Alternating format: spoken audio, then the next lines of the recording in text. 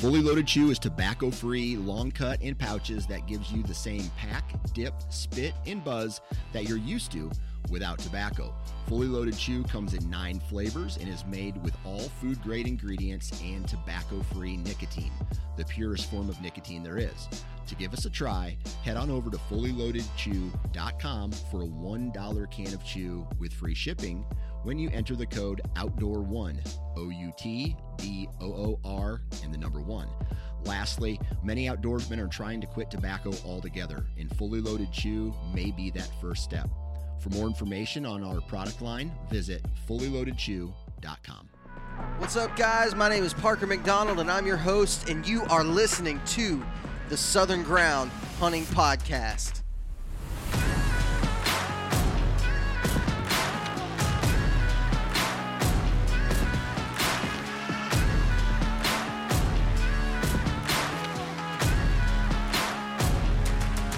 Welcome to the Southern Ground Hunting Podcast. It is, what is today? It's like June 9th. Do you know what that means, Luke?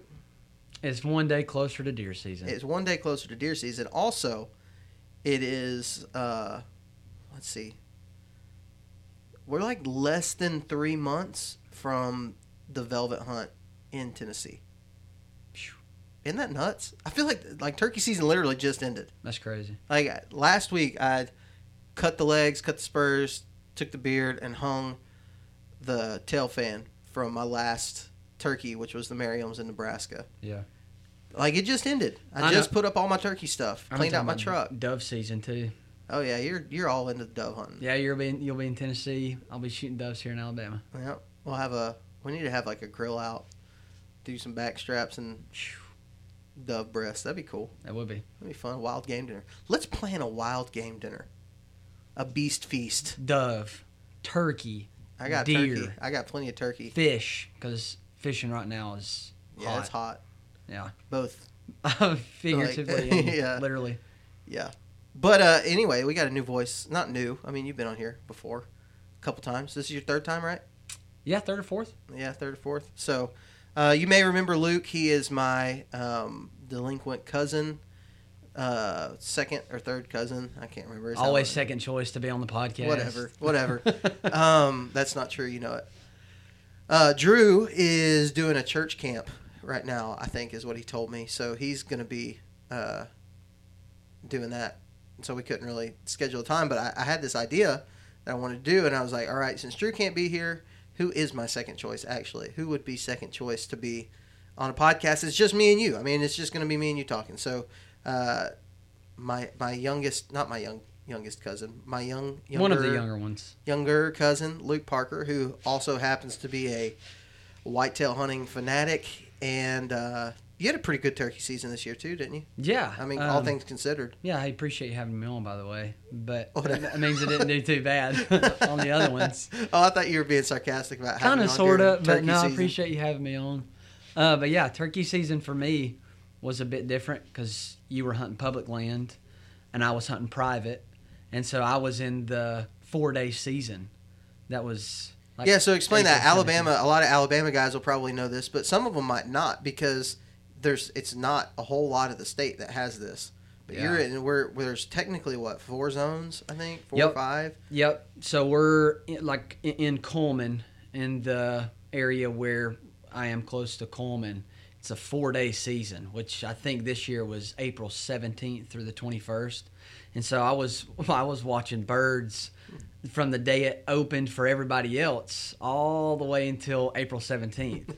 And so I had to get it done those 4 days, and I ended up shooting 2 that I had on camera that I would see when I would go scout. That it was just driving me crazy. Falling hens, just hammering as I was watching them. So, Every time I come to the office or whatever, days after I killed a turkey, you'd be like, I hate you. Oh yeah, hate I you know. so much. Because Parker would come in and you'd have like what, 2? How many did you have by then? 2 or 3?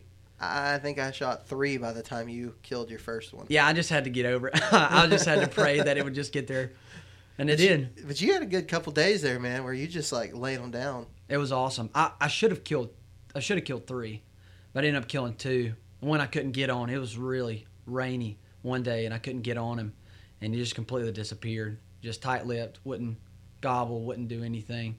And I ended up getting on a different bird the next day, and I made it happen. It was crazy. The first one, it was like 3. My dad came out with me that morning. I think I told you this. Yeah, it was the day Drew missed. Oh, that's right. It's like shot. Yeah. He shot at probably the same time you did.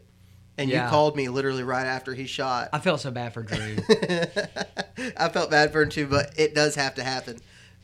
Like, it's better for him to get it done, get that miss, get all that stuff out of his system early in his turkey hunting life than later, because it hurts a lot worse later when you're super into it.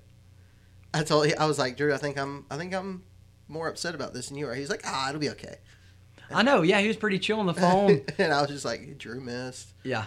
Dang it. Like, I was all upset and stuff. Yeah. But did he end up killing one? No, he never killed one. Man. But I think this year was his first, like, real season of, like, he went by himself out there quite a bit. He wasn't just going when he got invited or anything like that. He went on his own several times. Took his son a couple times, Yeah. So he doesn't have it quite yet in his system. But I will tell you this: next season, Drew has been getting into the like leather working and stuff like that, like making stuff.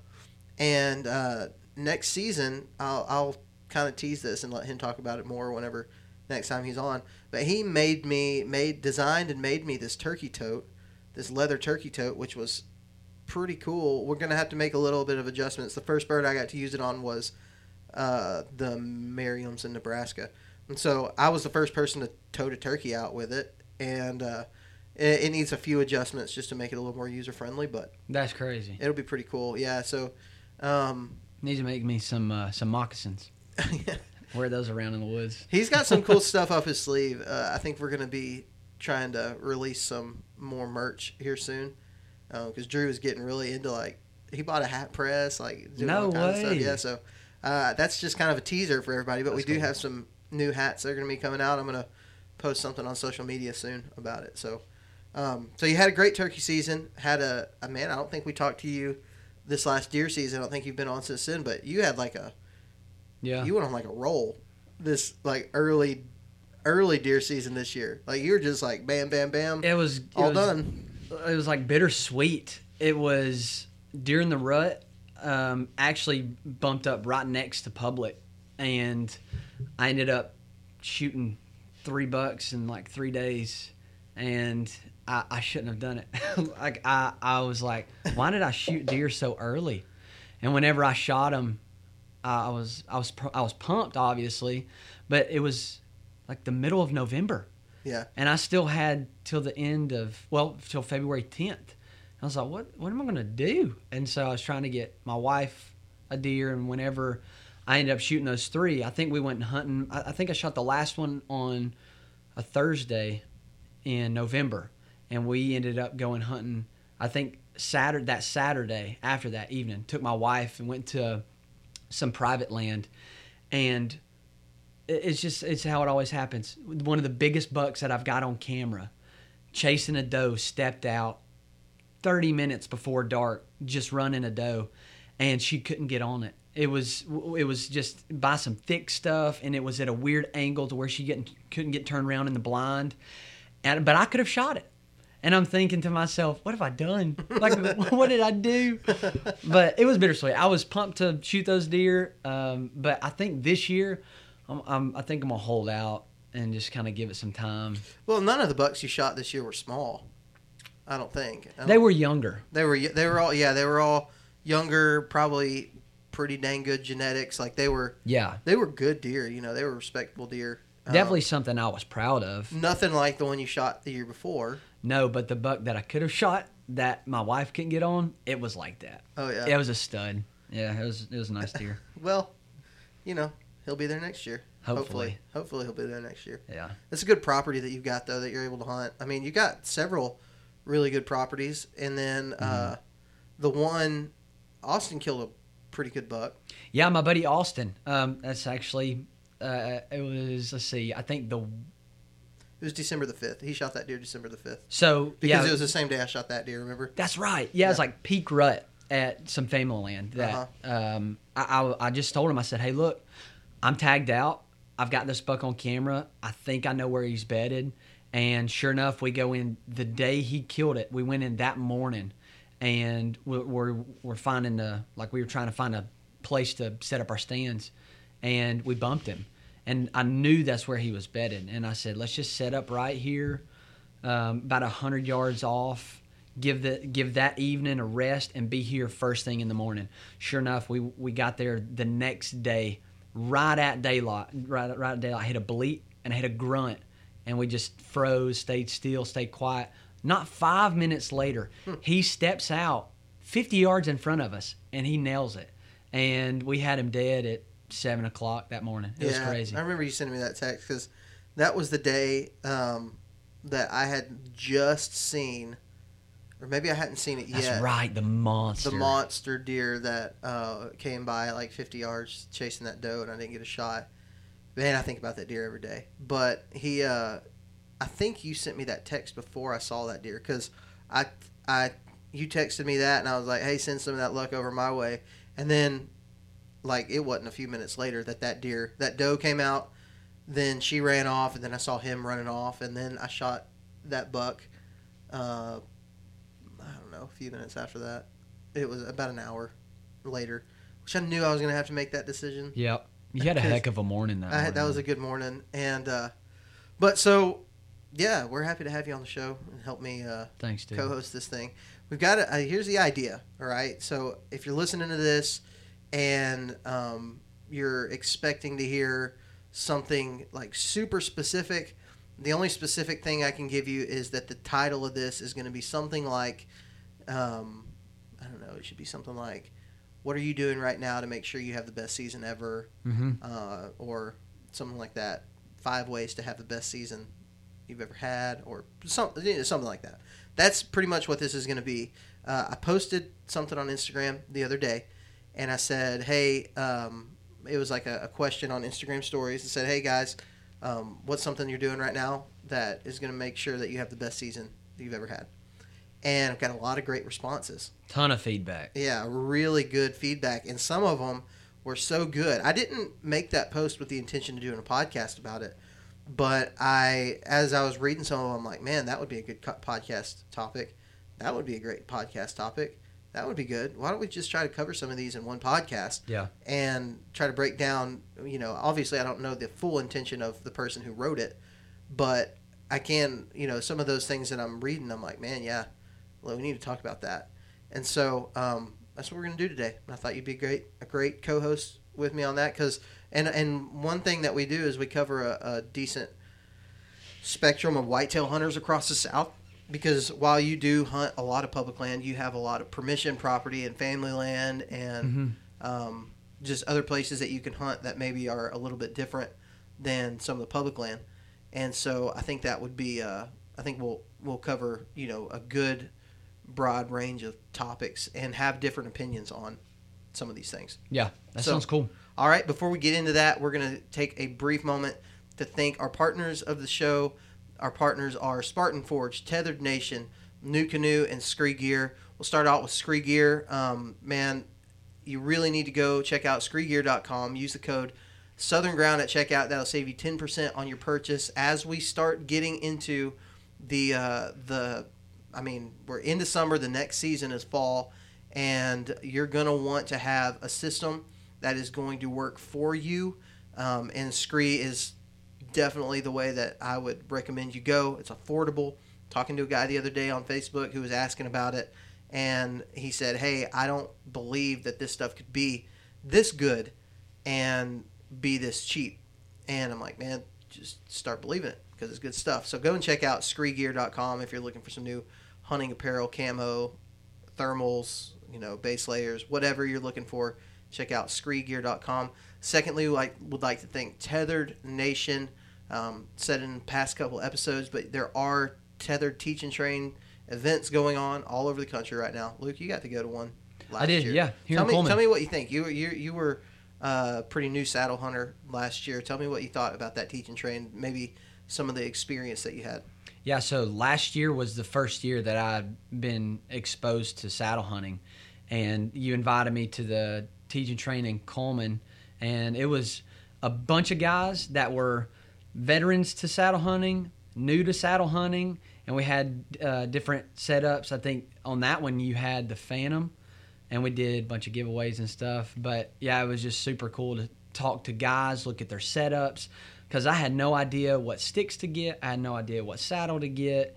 And I really, sounds embarrassing, but I was like, what's a platform? Like, do you not just stand on your sticks all day?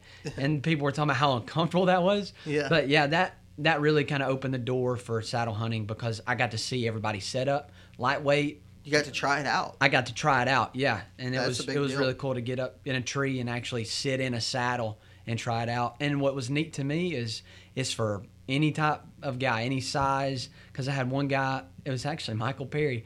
He said, I'm not getting one of those things. And I was like, Michael, you can definitely get one of those things. And when you got up in one, you were showing people how easy it was to maneuver around the tree in a saddle. Mm-hmm. And that's what kind of blew my mind, is being able to sit there, and then if you want to, stand up on your platform, reach around a tree, pull around a tree. It was super cool. So. It's neat to watch people's eyes open up. But if you want to know if there's any Teach and Train tours, any part of the Teach and Train tour coming close to you, you can go to tetherednation.com/teach dash the letter N dash train dash tour. So tetherednation.com/teach and train tour with dashes. Tons of dash. With lots of dashes in there. And I'm looking at the map right now, and there's just, there's so many of them, man. You can't even, like, the map is literally scattered all over the place with little T's on the map, so you'll be able to see all that stuff. Let me look right here. You talking about like Teach and Train? Mm-hmm. So yeah, I encourage people to do that. So there's the Total Archery Challenge. That's already over. You got one in Lawrenceburg, Tennessee on June the 12th. You've got one in Clare, Michigan, June the 26th. Ohio. There's a ton of them coming up. There's one in Memphis, August 14th. There's one in Tupelo, Mississippi, July 24th. There's one in Mableville, Arkansas, July 24th. Birmingham, Alabama, July 16th through the 18th. Madison, North Carolina, June 26th. There's several of them still in the southeast going to be happening. So it's funny when you look at this map, there's it's all southeast, northeast, and then east coast, and then there's one all the way over here in Utah.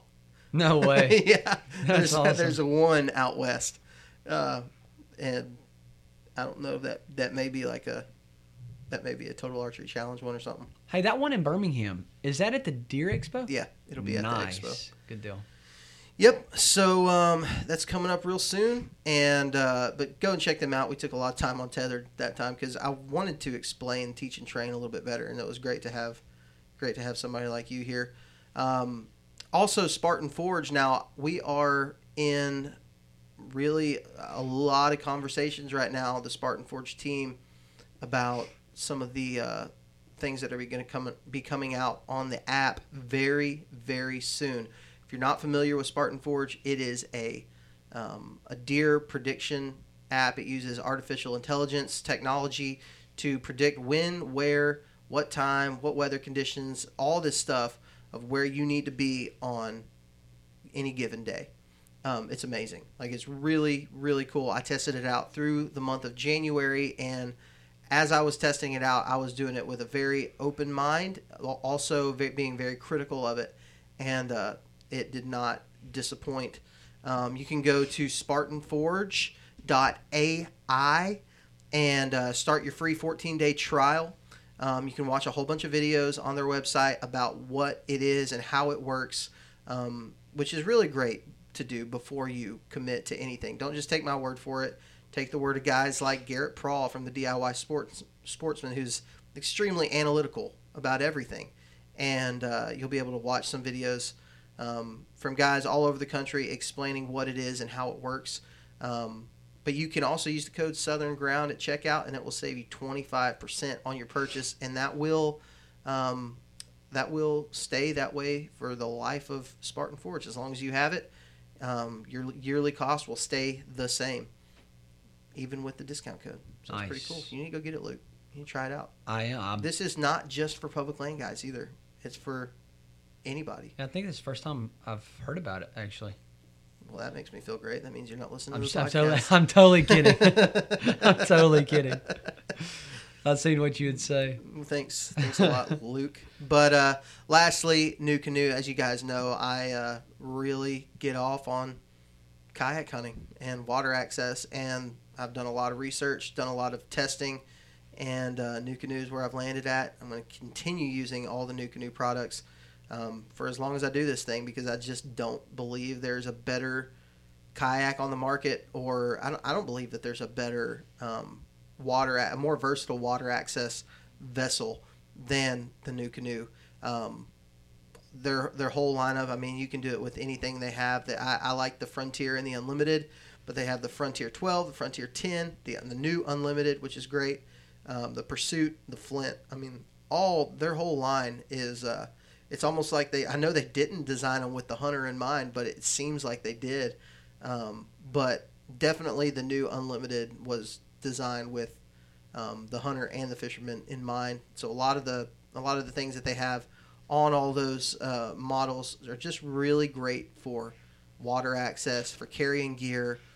I like to look at all the NuCanoe kayaks as a blank slate, and you can just kind of customize it however you want. The good thing about NuCanoe is, while you can customize it the way that you want, they use Freedom Tracks. They have these gear tracks on the whole boat. I mean, in all different positions on the boat, where you don't actually have to drill into your boat to customize it. You use those gear tracks, and you don't have to risk. Anytime you drill into a boat, you're taking a risk, in my opinion. What if you don't like it in that position? What if you don't like it there? What if you don't need that thing that you're drilling in? What if in the long run you realize you don't need it? Yep. You know, well, then you just have a big hole in your boat. So go check out NuCanoe.com for all that. Now, we are done with that portion of the show. All right, so I want to get into this episode with some of these responses. And, I mean, I'm looking at this right now, and there's just so many good things that people talk about. But the first one I want to highlight is, I'm not going to say it's my favorite one, but I think it's a good starting point. And this is by, on Instagram, it's The Typical Sportsman, and he writes this: concentrating only on things that will allow me to be more successful versus all the bullcrap. Now, what's the question that you asked again, just to remind people? What are you doing right now, or what are you doing to make sure that your season is the best season yet? That this season is the best season you've ever had. And the reason that one stuck out to me, it's kind of vague. It's nothing super specific, but it is a good starting point for this episode, because I think a lot of people, especially right now, kind of get into this it's almost like you get into an information overload with all the new things, products that have come out. Yep. I mean, you've got people talking about all kinds of different tactics that are, sometimes they can't work together. You know what I mean? Like, for example, one tactic is that people use is don't go into an area until the time's right. Another tactic that people use is, I'm just going to scout my way all through the woods until I find something that looks good. Yeah. Well, you can't do in this, at least in the same spot. You can't do those things together, yeah. Right? Like, you're going to do it one way or the other, and so I think it's easy for people to get sidetracked and almost information overload from concentrating too much on just all the things that really don't matter. There are a few things that I think really matter. Tell me, Luke, what when you hear that statement, do you think of anything for you that you're like, where you found yourself guilty of concentrating on crap, especially this time of year, that doesn't really actually matter? Yeah, absolutely. And what I was thinking as you were reading that comment is, right now is the time, which it really needs to be year round, but right now is the time to plan what you're going to be doing this deer season. Not, and I've been guilty of this, not when deer season gets here, start coming up with plans, because then you start getting overwhelmed, because then if one plan doesn't work, you're like, oh, let me go to this plan. And if that plan doesn't work, then you'll go to this plan, which has got to happen anyway. But if you don't have a plan at the beginning, you're just going to get to hunting season. You're going to get overwhelmed, like what you said. You're going to try to find different tactics, different things to do that are just going to overwhelm you because you'll find so many different tactics. And that's what I did. I was like, well, man, why isn't this working? But my planning and my prepping and going through those things outside of deer season wasn't taking place. Like, those things have to take place outside of deer season, because when deer season gets here, it's game time. Like, that goes to show, if you have a successful deer season, 99% of the time it's probably because you did the hard work outside of deer season, did the scouting. But then you have the 1% of people that are just lucky. Yeah, I'd say there's a bigger percentage of people that are just lucky. I know those people. But consistency is not luck. That's where I see, if you meet somebody that killed, maybe they had just a jam up season one time in their whole life. I mean, maybe that was, may have been a little bit of skill, involved in that, or maybe a lot of skill, but a lot of that's luck. Mm-hmm. It's when you see the guys, you mentioned Mike Perry. I mean, I was just thinking the guy's consistent year in, year out. Jamie McKay, that guy is super consistent. It's because it's a skill set. Yep. It's not like he got lucky on one big buck once. I'm sure some of the deer I've killed and some of the deer guys like that have killed may have been luck, but it's just recreating that over and over again. That's the consistency, and that's what I always look for when I'm listening to a podcast or anything like that. Like, I'm one of those guys where if I'm listening to a podcast and the guest has a bunch of big things to say, or the host has a bunch of big things that they want to say and tell you how to do things, I'm going to go look at their record and see, like, is this something that I need to actually consider? Because if they have a picture of, like, one or two deer on their Instagram that they killed, then I don't really want to take that for everything it's worth. Whereas if I look at somebody like one of those guys, and it's like every year, absolutely, year after year, that's what they're. I mean, they've constantly got that kind of reputation. I think that's a huge thing. And what we want to do with the podcast and with the YouTube channel and whatever is we want to help other people learn how to be more consistent, right? Like I don't feel like I'm doing anything with this other than entertainment, maybe, if nobody's ever getting better from anything that we talk about or anything that we say. Like, we want other people to get more consistent. But the thing that always separates those type of people are, like, they concentrate on very important things all the time. For example, and I'm not trying to like make anybody feel bad about anything or make anybody like, I'm not trying to, this isn't pointed for any reason, but I think gear can be one of the biggest distractions in deer hunting or turkey hunting, any kind of hunting, or fishing. I mean, you've seen the guy out on the lake or fishing tournaments that has the nicest boat. Yep. He's got 45 different rods that all cost $300 each. He's got all the baits. He's got everything, and he never wins a tournament. Yep. You know who I'm talking? Not Absolutely. who I'm talking about. You know the kind of guy that I'm talking about. Absolutely. There's the guys on. I mean, and this really isn't anybody specific at all.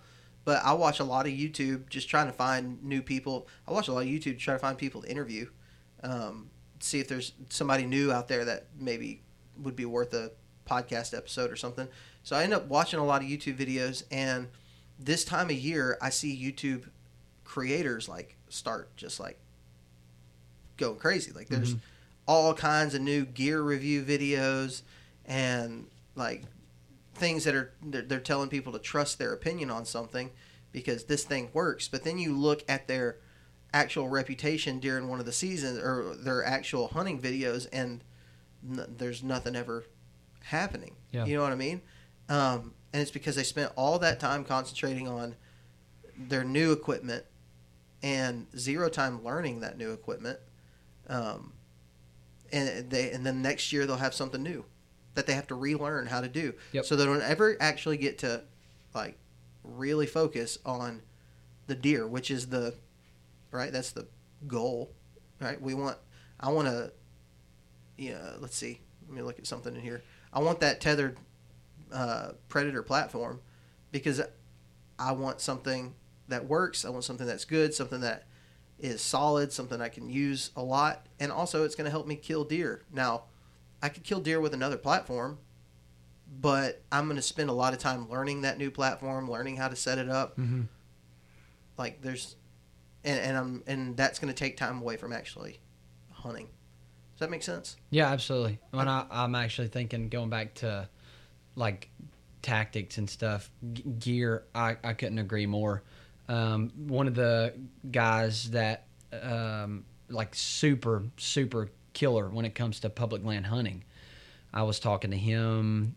It was back during deer season, and he actually had, it was like a meet and greet, and talked about public hunting and different tactics and how to become a successful public land hunter. And one of the things that he mentioned was the cameras that he's running. He said, and word for it, he's like, I can't do that fancy stuff. And it's not a knock to the quote-unquote fancy stuff, mm-hmm. but he's running cameras this year to get info for next year. And so stuff like that, I think you need to make the best of what you got. You need to figure out what's going to be successful for you, figure out what's successful for other guys as well, have a plan, and stick with the things that are working. You don't, I don't like agree with what you said. Don't get too gung ho about having the next best thing, and that you have to have XYZ to become a successful hunter, when that's not always the case. It may help you, but it's not always the case. Yeah, I mean,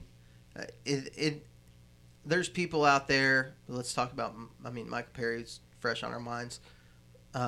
Yeah, that's what I was talking about, by the way. God, I love that guy. Let's talk about Mike. I mean, he's a pretty simple guy. Like, he's not using like the latest greatest technology. Nope. And he continues killing to absolutely deer. Dominate public land hunting. And I think a lot of it has to do with the fact that he, like, even the saddle hunting stuff. He came to see what it was all about. He's still hunting out of a climber, API Grand Slam climber.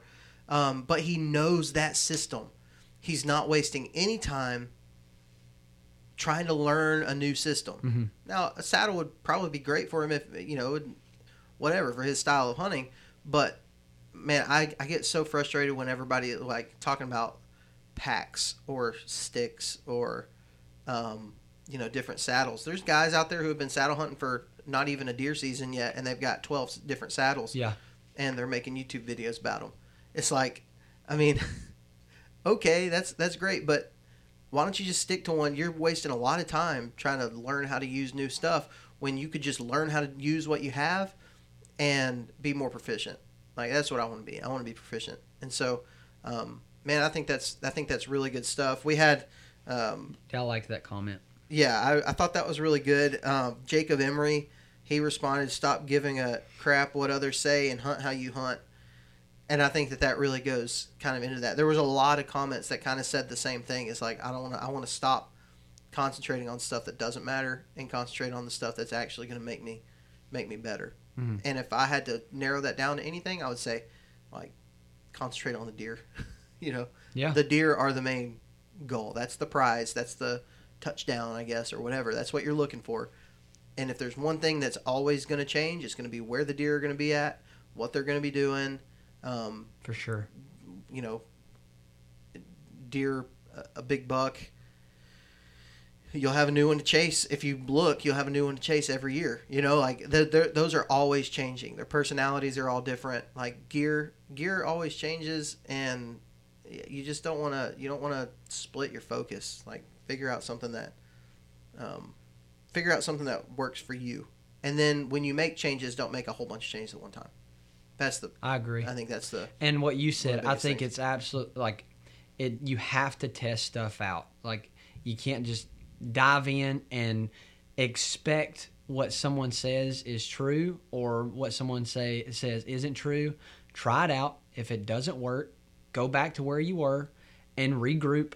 come up with a different plan. Same thing. Doesn't work, regroup, come up with a different plan. You're always going to find, I do. I always find like flaws in my system, right? But I can get up in a tree, set up my whole camera equipment. I can do all that stuff in the dark without a flashlight. And it's not because I'm good or I have supervision, like super night vision or anything like that. It's because it's all muscle memory. Everything is a system. Everything in my bag is put in my bag in a certain order so that I can pull it out all in the same order. If I switch up a bag, well, then that system changes and I'm going to be a lot more clunky, getting up into a tree the first time in the dark. Yeah. So, I think that one's a really good one. Like I said, Jacob Emery said that, hunt how you want to hunt. I think that really kind of goes into that. Stop worrying about how other people are doing it. There's other different ways to do it. So many good ones. Let's see. The Slick 7 said something that I did this past season that really worked for me. And he said this, staying out of the woods till it's time to make mock scrapes, which I don't do mock scrapes, but staying out of the woods until it's time to be in the woods. I think he's more specifically talking about like scouting and like going out, which I don't. I'm kind of a different opinion. Like I don't think you have to stay out of the woods right now. I think they'll all adjust. But he said this. He followed up with this. But hunt other spots that aren't my key spots. So this is one thing that I did do during the season last year, and it takes time and it takes knowing the property and like years of hunting these same areas to understand what the deer are doing in there. Like you probably have spots like that at your family property. Oh yeah, absolutely. That you absolutely know where the deer are going to come out. I mean, you may have the flyer every once in a while that just throws you off, but for the most part, you kind of know where they're going to be at. And public's the same. Yeah. If you can find a place on public like that, you can, obviously if you're not having to maneuver around too many people, you're probably going to be able to catch on the more you hunt it year after year, trying to figure out how to navigate where the deer are going, where they're going to be during the fall, where they're going to be during the rut, winter. And that's why I think it's important to, what would you say? Let me ask you this. Would you rather find specific spots that you're going to be able to stay in for a bit? Or do you like the whole run and gun kind of different spots each time? I like both, and they go in together a lot too. Like when I'm doing out-of-state trips, hunting somewhere new, I don't know anything about the area. I'm going to be super aggressive. I'm going to go in. I'm going to scout. I'm going to scout until I find something good, and when I find something good, I'm going to set up and try to kill a deer. That's what I don't have any history with these deer. I don't know any, for all I know, the scrapes that I'm seeing could be made by a little, fork horn. Yeah. I don't know. I'm just going to be super aggressive in those type of situations. Now, here at home, when I'm hunting public land here at home, I've had a lot of years of finding and hunting these areas, and I do see things that are consistent, even down to where the deer are going to come from. Like what trail are they going to typically use in the morning, and what trail they're going to use in the evening. And those things stay pretty similar, year in and year out. Where are they going to bed at? That doesn't mean I don't ever hunt a specific deer. But one thing that I did last year, and I've talked about it in episodes before, is I stayed away from, I didn't hunt the spots that I knew were like high odds spots. So I have one spot called Kill Hill, and talked about it a lot of videos. My dad killed that spike out there this year. He killed a great buck 3 years ago. I've killed like 6 bucks off of that hillside. And I'm just not, I used to go in there a lot. Like I'd go in there all through bow season. I'd set up in different areas of that, and I just broke down that whole place. I got busted a lot and saw a lot of deer, and I've killed a lot of deer in there, but they're pretty consistent during during the rut. Like, Yep. you know pretty well what the bucks are going to do during the rut right there. So I don't even go. I think I hunted it. I don't even know that I hunted it for myself at all this season. But I stayed out of it. I didn't even go in there one time until the day my dad killed that spike. Until rut. Yeah, I mean, Yep. and that day we saw, it was the last day of our trip. So, and he wanted to kill whatever. He was like, I'll kill anything. Yeah. And we saw a few smaller bucks, and that was the one that gave him a shot. So, that one did. I say all that. That one did throw us for a loop. It came from a little bit different direction than what they normally do. But the point of this is I didn't go in there, and I didn't go in there on a bad wind.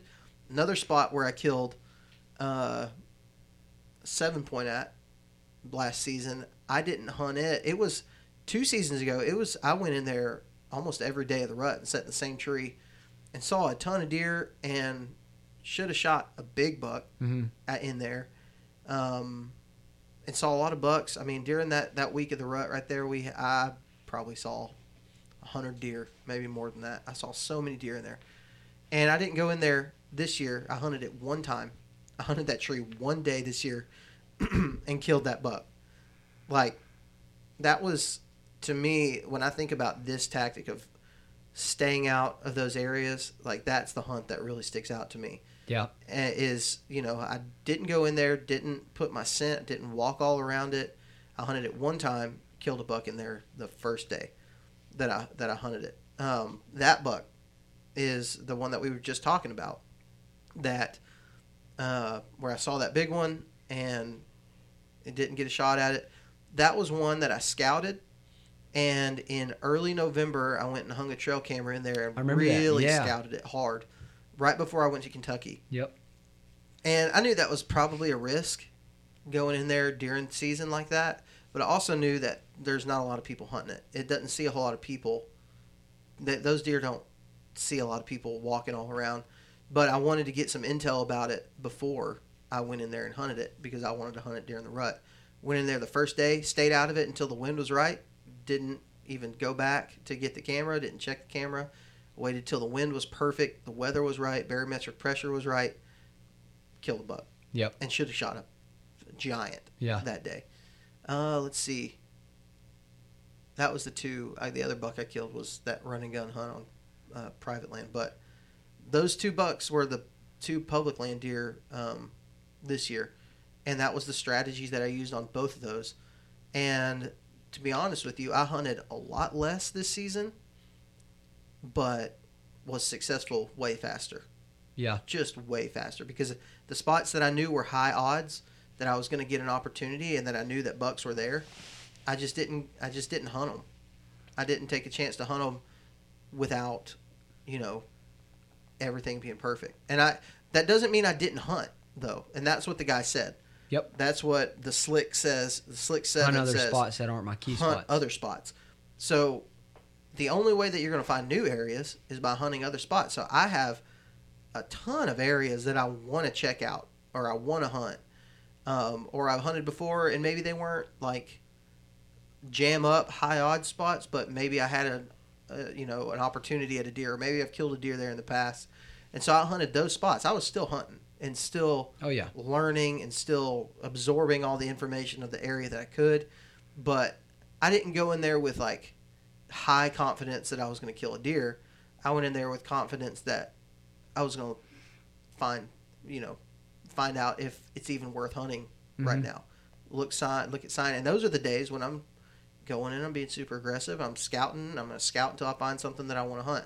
So they coexist with me, and I think they should with a lot of people. I think you'd see more success if you just, and sometimes when you do those like aggressive scout hunts, like scout hunt type moves, sometimes that's going to be where you kill the slammer giants. You kill the really good deer.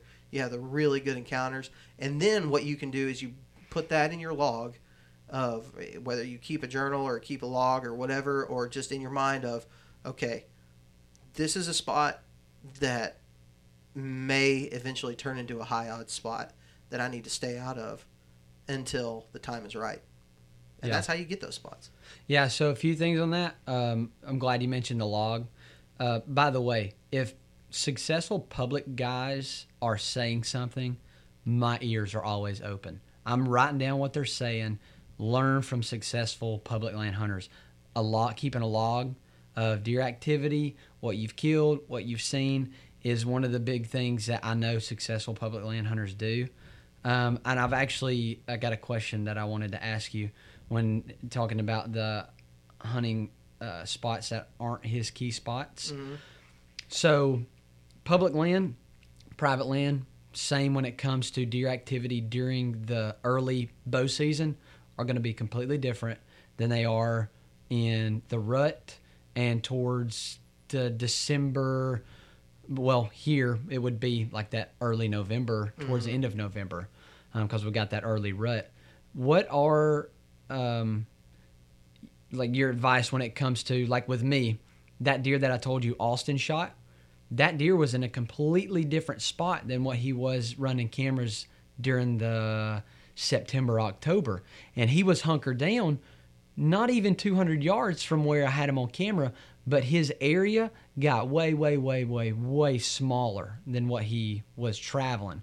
But once rut hits, gets up on his feet, and then once rut's over, they'll kind of hunker back down. Mm-hmm. When it comes to hunting different spots, what are you looking for? How do you know what spots to how do you know how to navigate that early season? Like if we prep through the summer, what you're looking for during that early season hunt, and then how to switch from the early season spots to the winter spot or to the rut spots. Are you already looking at those spots during the summer, trying to figure out where you think those deer are going to be during the rut?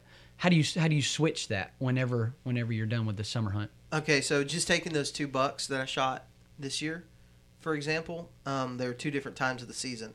I had no clue that buck existed. You know, I didn't, or the big one even. Mm-hmm. I don't run a lot of cameras either, so that kind of changes things just a little bit from the way a lot of people hunt and keep a tab on deer activity. But I'll kind of tell you my thing. So where I shot that first buck at that I was talking about, where I stayed out of it completely and he showed up, that was an early season hunt. That was pre-rut, or not even pre-rut. It was just early season. And I killed him 100 yards, maybe less, from his bedding area. So early season is going to be all about finding core areas. So the really small spots that you're talking about, mm-hmm. and getting close to them. The way you're going to get close to them and inside of those core areas is by going in when the conditions are perfect, right? Like, oh, absolutely. You have to.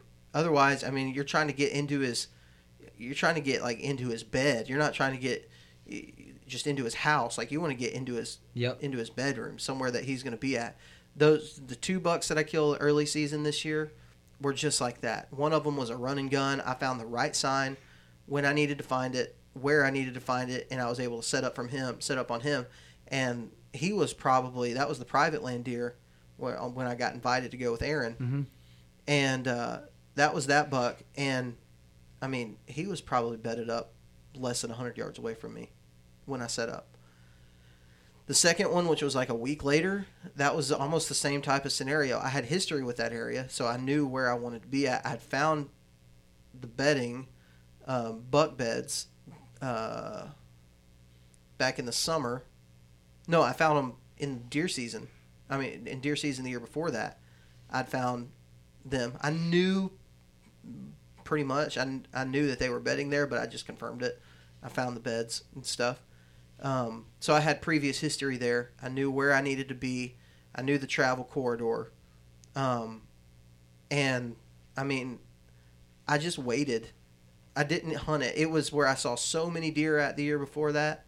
I saw a ton of does, a lot of small bucks, 2 decent bucks, one really good one in there. And so I just knew, like, because of the history I had, I knew the exact tree that I needed to set up, where that trail was coming out of those beds. So that was kind of like, if you're not getting into a core area, if you're hunting big, wide open hardwoods, like, you may kill a deer there during the rut. Kill Hill is like that. Kill Hill is wide open hardwoods. There's a transition line, but where I kill the deer, the transition line is on the private property. Where I kill the deer at is coming out of that and into the wide open hardwoods, checking for does. During the rut. Rut.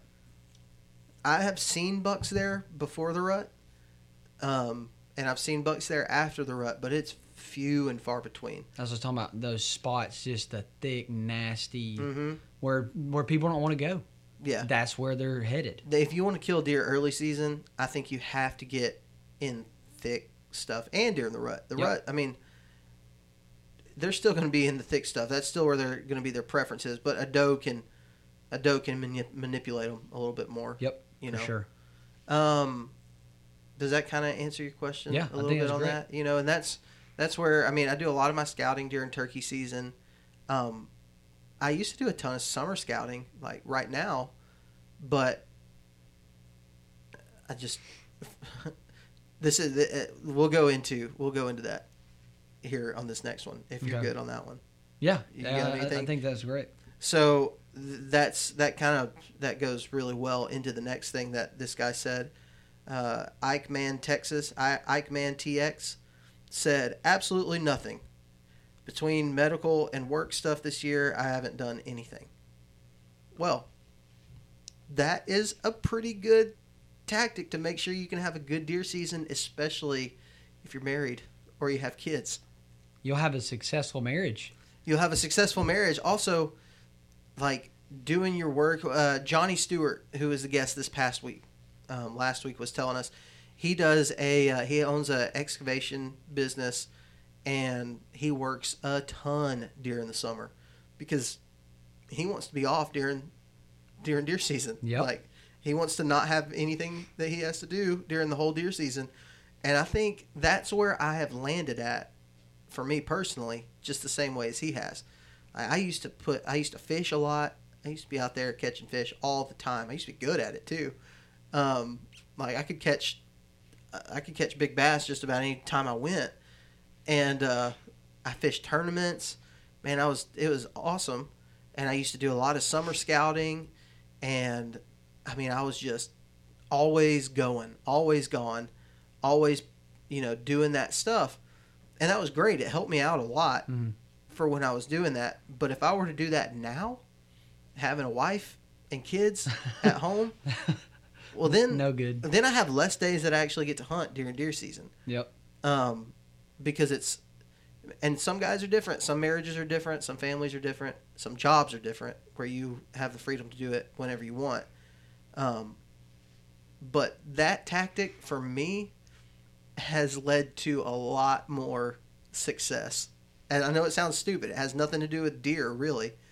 But it's led to a ton of success for me because whenever I'm able to tell my wife, hey, I'm going to be gone a lot during deer season. Mm-hmm.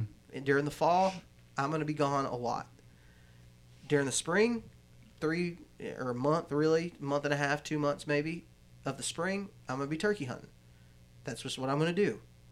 Well, then I have the summertime, the wintertime. I have time that I can just completely dedicate to work and family. And that's big. I want to go hard whenever I'm going to deer hunt. I want to be able to concentrate and hunt hard. Some people are going to look at that and be like, I can't believe you let your wife dictate what you do. I've seen that crap on Facebook a lot. Shoot. And I'm just like, well, have fun with that. I know. Yeah, you'll have to deal with your wife. Yeah, have fun with that. I want to have a successful everything. Yeah. I don't want to just be successful at one thing. I want my family life to be successful. I want me to be a good dad. I want to be a good husband. And that makes a successful hunt that much sweeter anyway. Mm-hmm. And I will say, scouting through, I'll go back to Michael Perry. He's taking info from this year for next year. Mm-hmm. That says a lot about what he's doing, running cameras, and too. I think people can get overwhelmed when we mention scouting because oh man, I got to get out in the woods every single day. If I'm not out in the woods every single day finding 30, 40 spots for this year, then what am I going to do? But the reality of it is you're just overwhelming yourself when you find that many spots when you're probably not going to hit that many spots correctly. Mm-hmm. You hone in and find the right spots and focus in on those right spots and scout as you can. Like, it doesn't have to be every single weekend throughout the summer where you're going to scout and think, well, if I don't scout this much, then I'm not going to have a successful hunt. And if you like to do that and you have the ability to do it, then absolutely, it's not going to hurt. No, not at all. For sure. For me personally, I have found that it's more beneficial. There is benefit to going scouting in the summer. Don't get me wrong. There is benefit absolutely to it. I try to do most of my scouting during turkey season when I'm out in the woods anyways, and I'm covering a lot of ground. I have found more areas, and also what it does is it gives you the sign during turkey season right there in March is fresher from rut then. I mean, you can the deer are still kind of on their winter time patterns, and so you can it's more valuable information for deer season. But during the summer, I mean, you know, I've done some valuable scouting during the summertime, but it is way more beneficial for me to devote that time to something else, to family or to work or anything like that, so that I can release once deer season gets here, and I can start taking advantage of that time. You know, I can start making up that time. So, and I think it gets easier. And I will say, this isn't a knock at all to say, hey, don't scout during the summer. That would be stupid. Scouting is good, period. Yeah.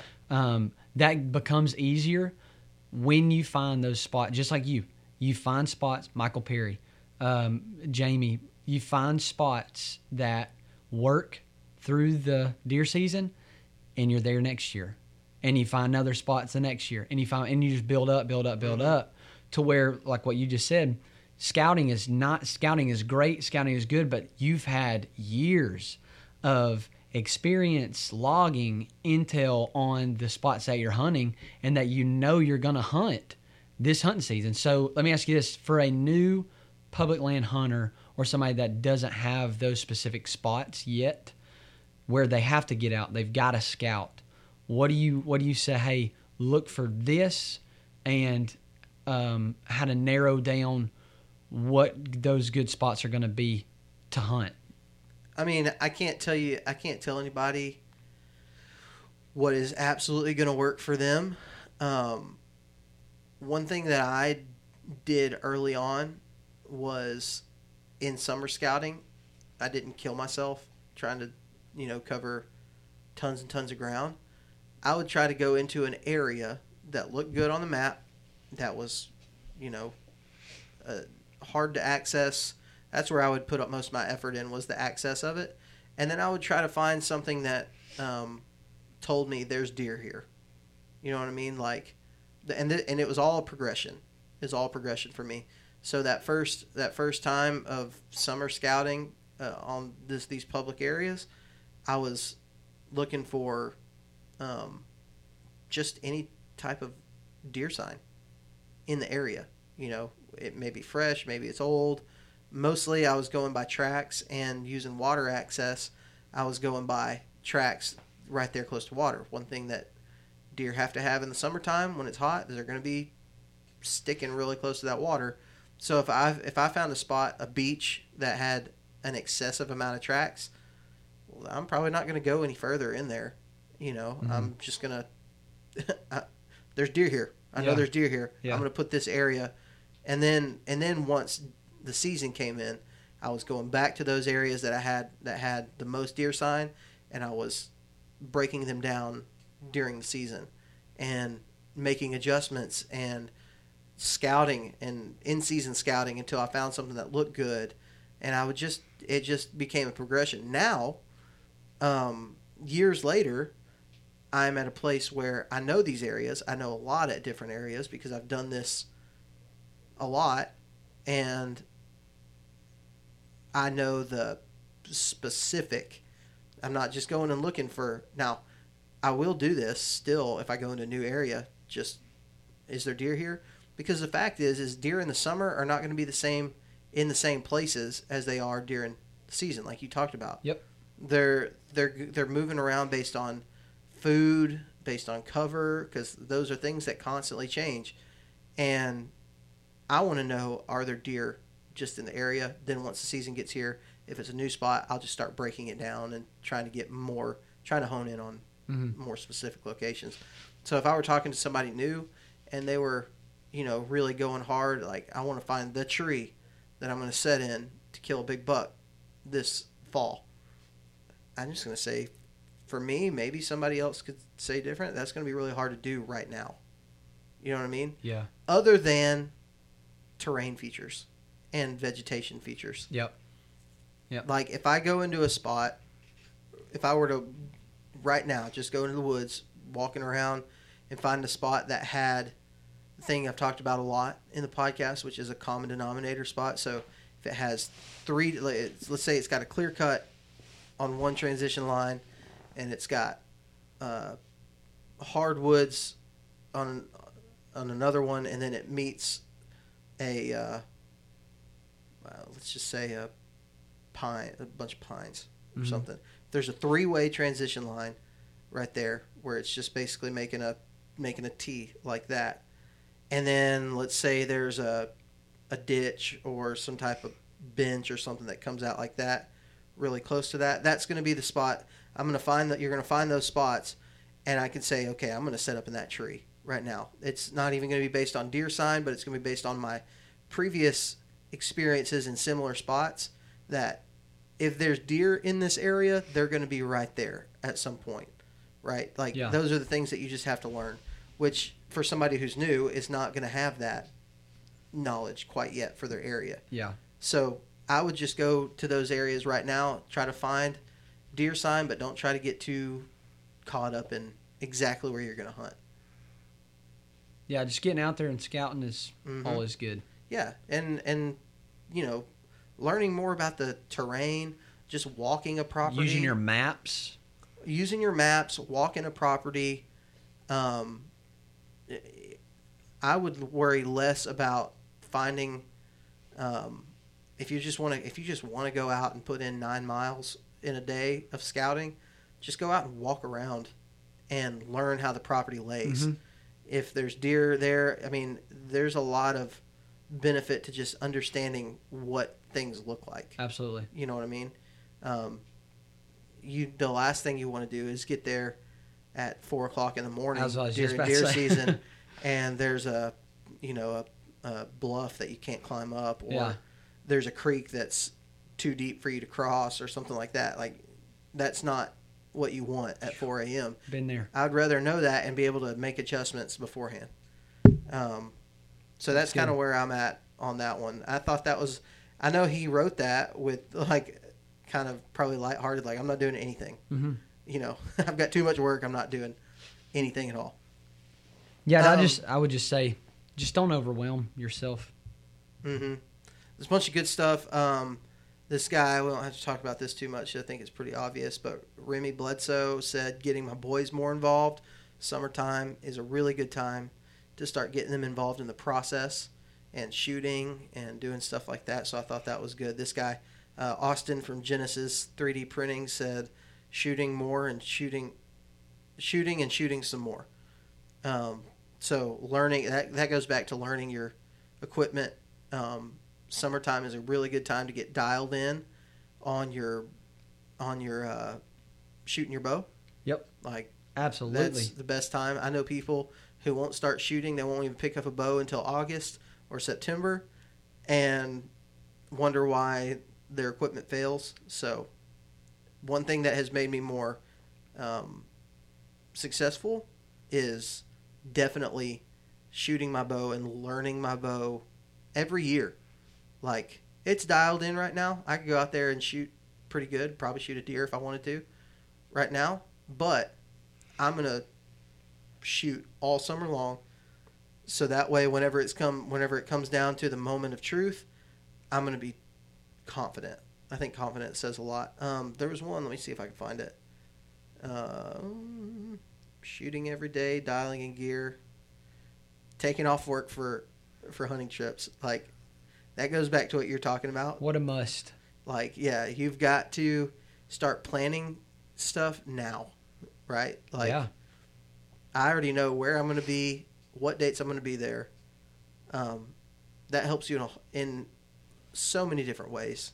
Just knowing the type of place that you're going to be hunting. What do I need to be prepared for? If you're going to be hunting mountains, then you probably could start getting in shape earlier. Whereas if you decide that you're going to go, like if in November you're like, you know what, I want to go to Utah. Yeah. You don't have the time. You don't have time to get prepared. Dang it, I should have written this down, but there was one that I thought was really good. And it's different than any of the stuff we've talked about here. It's Garrett Prawl from DIY Sportsman. He said, bigger focus on trying to locate certain bucks before diving into hunt. So this is not anything that I do. I don't do this. I mean, I can think of a couple times when I've had an encounter with a big buck and have tried to go back in and kill him. But just as far as like targeting or finding a big buck, I just don't run a lot of cameras because it's just not what I do. Yeah. But I know you have a little more experience doing this. So obviously cameras works huge for you. Explain Absolutely. how you're finding the bigger bucks rather than, I mean, you're not just going into your family land and just. No. Yeah. And cameras too. I can look at my cameras instead of being in there all the time. Mm-hmm. That goes back to scouting. If I go scouting somewhere, I'm most likely going to have cameras with me to set up cameras in that spot to come back weeks later, even months later, to look and go, okay, what am I looking at with these pictures? What deer are coming in here? Where are they coming from? And I'll have different cameras set up in pretty close vicinity to the other cameras, just to figure out where deer are going to be coming from. But that's what I do, just because that keeps me from having to be in there all the time. Mm-hmm. And then locating specific bucks. See, this past year with my buddy Austin, that specific buck that I had on camera, I knew he was in there. And you're going to get, with cameras, you're going to be able to gauge what kind of bucks are in there, what kind of deer are in there, where they're going to be based on where your camera's at. But this particular buck that Austin and I were hunting last year, I just couldn't figure out where the crap he was coming from. And then whenever I started looking at the map, I figured out, okay, where's the thickest stuff in this area? Because he kept coming by that camera every single night, right at night, right at dark, right after shooting light. Was this deer and deer season? This was deer and deer season. Yeah. Are you talking about specifically during the summer? No, you can tell that. But Yeah. I mean, it all works together. I have another question for you when you finish that. About. But yeah, and I went, okay, where's the thickest stuff in this? Because that's where he's going to be coming from. That's where he feels safe. And I found the thickest stuff that I could possibly find in that area, and then that's when I jumped him. I didn't even have a clue where he was, and then that was when I ended up figuring out, okay, this buck is in this particular area. Rut's completely different though, because they will either disappear or they'll stick around with the does for a bit. But summer's a bit different. With me, the experience that I've had with summer is if I have specific bucks on camera during the summer and a specific buck that I want to kill, I will get in as soon as bow season is open to try to figure out where I need to be to kill that buck, because I know he's going to disappear once he gets pressure. Yeah, so when I know you run cameras. Mm-hmm. Yeah, I mean, I don't know if you have any out there right now, but you Oh, run yeah, cameras pretty much throughout Year the round. season. And you have bucks that disappear. You have bucks that, maybe this is their summer home ranges where they're hanging out at during the summertime in bachelor groups, whatever. When you're doing like what Garrett talks about here, finding, like right now, you're finding where the big bucks are. Once bow season gets in, are you going in straight for the kill on some of these big bucks? Because you know that they're going to, obviously you said they're going to disperse at some point. Alabama, you're not lucky enough to really catch deer in a velvet phase. I wish. So they're already going to be split up out of their bachelor groups most of the time. Well, with the earlier season, though, it'll be very, very close. You'll get lucky if you shoot one in velvet. What's cool, I have a buck still, well, maybe a doe with velvet, I don't know, because it's had horns velvet last year, all through the summer, all through deer season, and still has the same set of antlers with velvet right now. Really? It hadn't dropped, nothing. Yeah, it's super weird. That's probably a doe. Anyway, it's got to be a doe. Yeah, it's got to be. Anyway, or a buck that got his testicles castrated or something. Anyway, sorry to cut you off. No, you're good. It's just I've always, one of the main reasons why I've never really focused too much on trail cameras, especially during the summertime, is just because like the likelihood that deer is going to even be around is going to be pretty low. Not low. I know they'll stay in the same area, but it more than anything, it's just to gain inventory. Yeah, I think right now of what deer live somewhere close by, somewhat close. Yeah. So I've been doing two different things. In public, maybe a bit different, but it's still Alabama deer. So whenever I'm running cameras during the summer, and by the way, I'll keep cameras in the woods year round, just like what I keep going back to Michael Perry. God, he's freaking awesome. He's taking info from this year and applying it to next year. When I run the cameras for this summer, I'll start seeing, bucks coming in. Obviously, they've got, velvet right now, and they'll continue to have velvet till probably August, September is when they'll stop shedding towards the middle of September is about when all of them are done. With me, I've got two options. I know where deer are going to be during the rut, and I know where deer are going to be during bow season. It's kind of a gamble because I don't know, and that's why it's so important to have bedding, to have thick cover, to have all that the deer need, figure out where that's going to be and hone in on those spots, because they're not going to want to go anywhere else, especially big bucks, unless it's during the rut when they're chasing does, because that's their home. And I had to figure out how to create a piece of land where it's on my family's land where the deer didn't want to leave. They were less likely to leave and go somewhere else. And so during the early bow season, the deer that I've got picked out that I want to kill, that I'm like, hey, I would shoot this deer, I am most of the time, 99% of the time, I am trying to figure out how to make that happen as early as possible, because there is a chance that when gun season rolls around, rut's here, that buck may disappear. It may be gone, and I may never see it again. Mm-hmm. But then on the flip side of that, during the rut, there were spots where I didn't, like you were saying, I didn't touch until the rut, because the deer are going to navigate towards those the property and the pieces where they feel safe, where they feel like, hey, this is where I'm going to be okay, and that's where they will just close into. Those little bitty pockets, little bitty spots where those big butts will close into. And so during the rut, I would kind of switch and hunt different places and hunt different with a rut. But yeah, I don't know. It kind of all depends. If I've got a monster, I'm trying to kill him as soon as possible. If it's not right in any particular situation, if nothing's right, if during bow season, gun season, if it's not right, when I say right, wind, I can get in there and get out. If everything doesn't line up, I'm not hunting him, because I can't. There's very few times where you can keep bumping a buck and he'll stay. Yeah, you have to be. I think it's harder on private land to do that, because these deer, I mean, especially a private piece like you have where you're pretty much the only person hunting it, like they can start to pat. They're not used to tons and tons of pressure.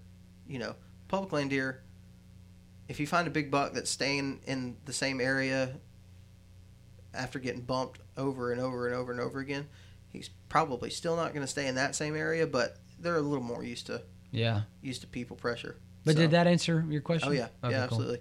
It's something that I don't know. I don't do a ton. Maybe I'll evolve and get to where I want to hunt specific deer. Right now, I like just going and killing buck. Yeah, I know. I think it's fun. You know, that to me it tests my ability to like go into it and like be able to kill a deer based on the sign and the terrain and the in the vegetation. I like that aspect of like I didn't know what deer was in here, but my hunting and my scouting and my whatever proved to be correct in this situation. And That's also cool. sometimes getting lucky, you know, like, and so I'm the same with cameras too.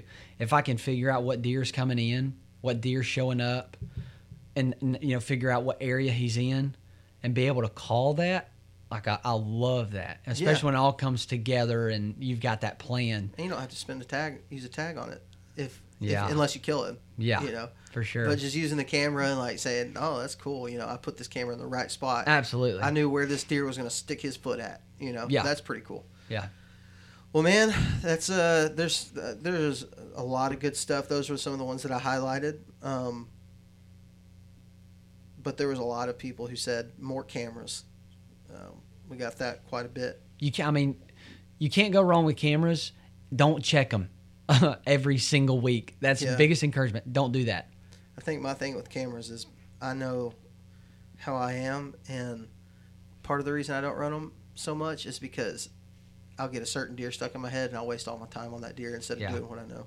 So that's what I mean, that big buck that I didn't shoot last year when I shot that one. I got a picture of him. That was like one of the only cameras that I hung during the season, and I got a picture of him that day.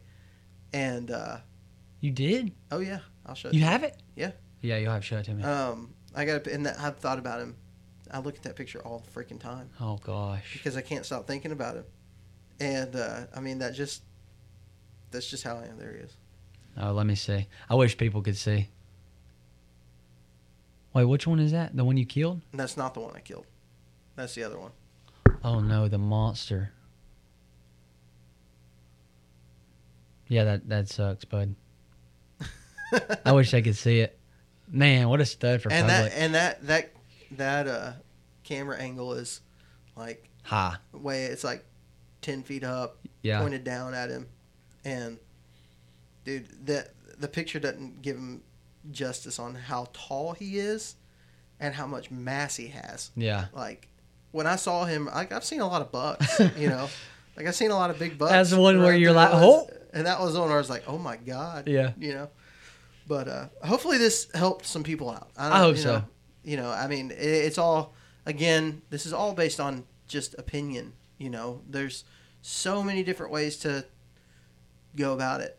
You know, there's people who kill big deer on feeders. There's people who kill big deer, you know, doing the opposite of everything we said. Absolutely. You know, like it's so much opinion and style, and so nothing is. I'd say this: nothing is set in stone. If you do all of these things, you still might not kill a deer, or you might kill the biggest deer. You know, it's just so hard to tell. You know, they're wild animals, but why important to get out there and just figure out what works for you.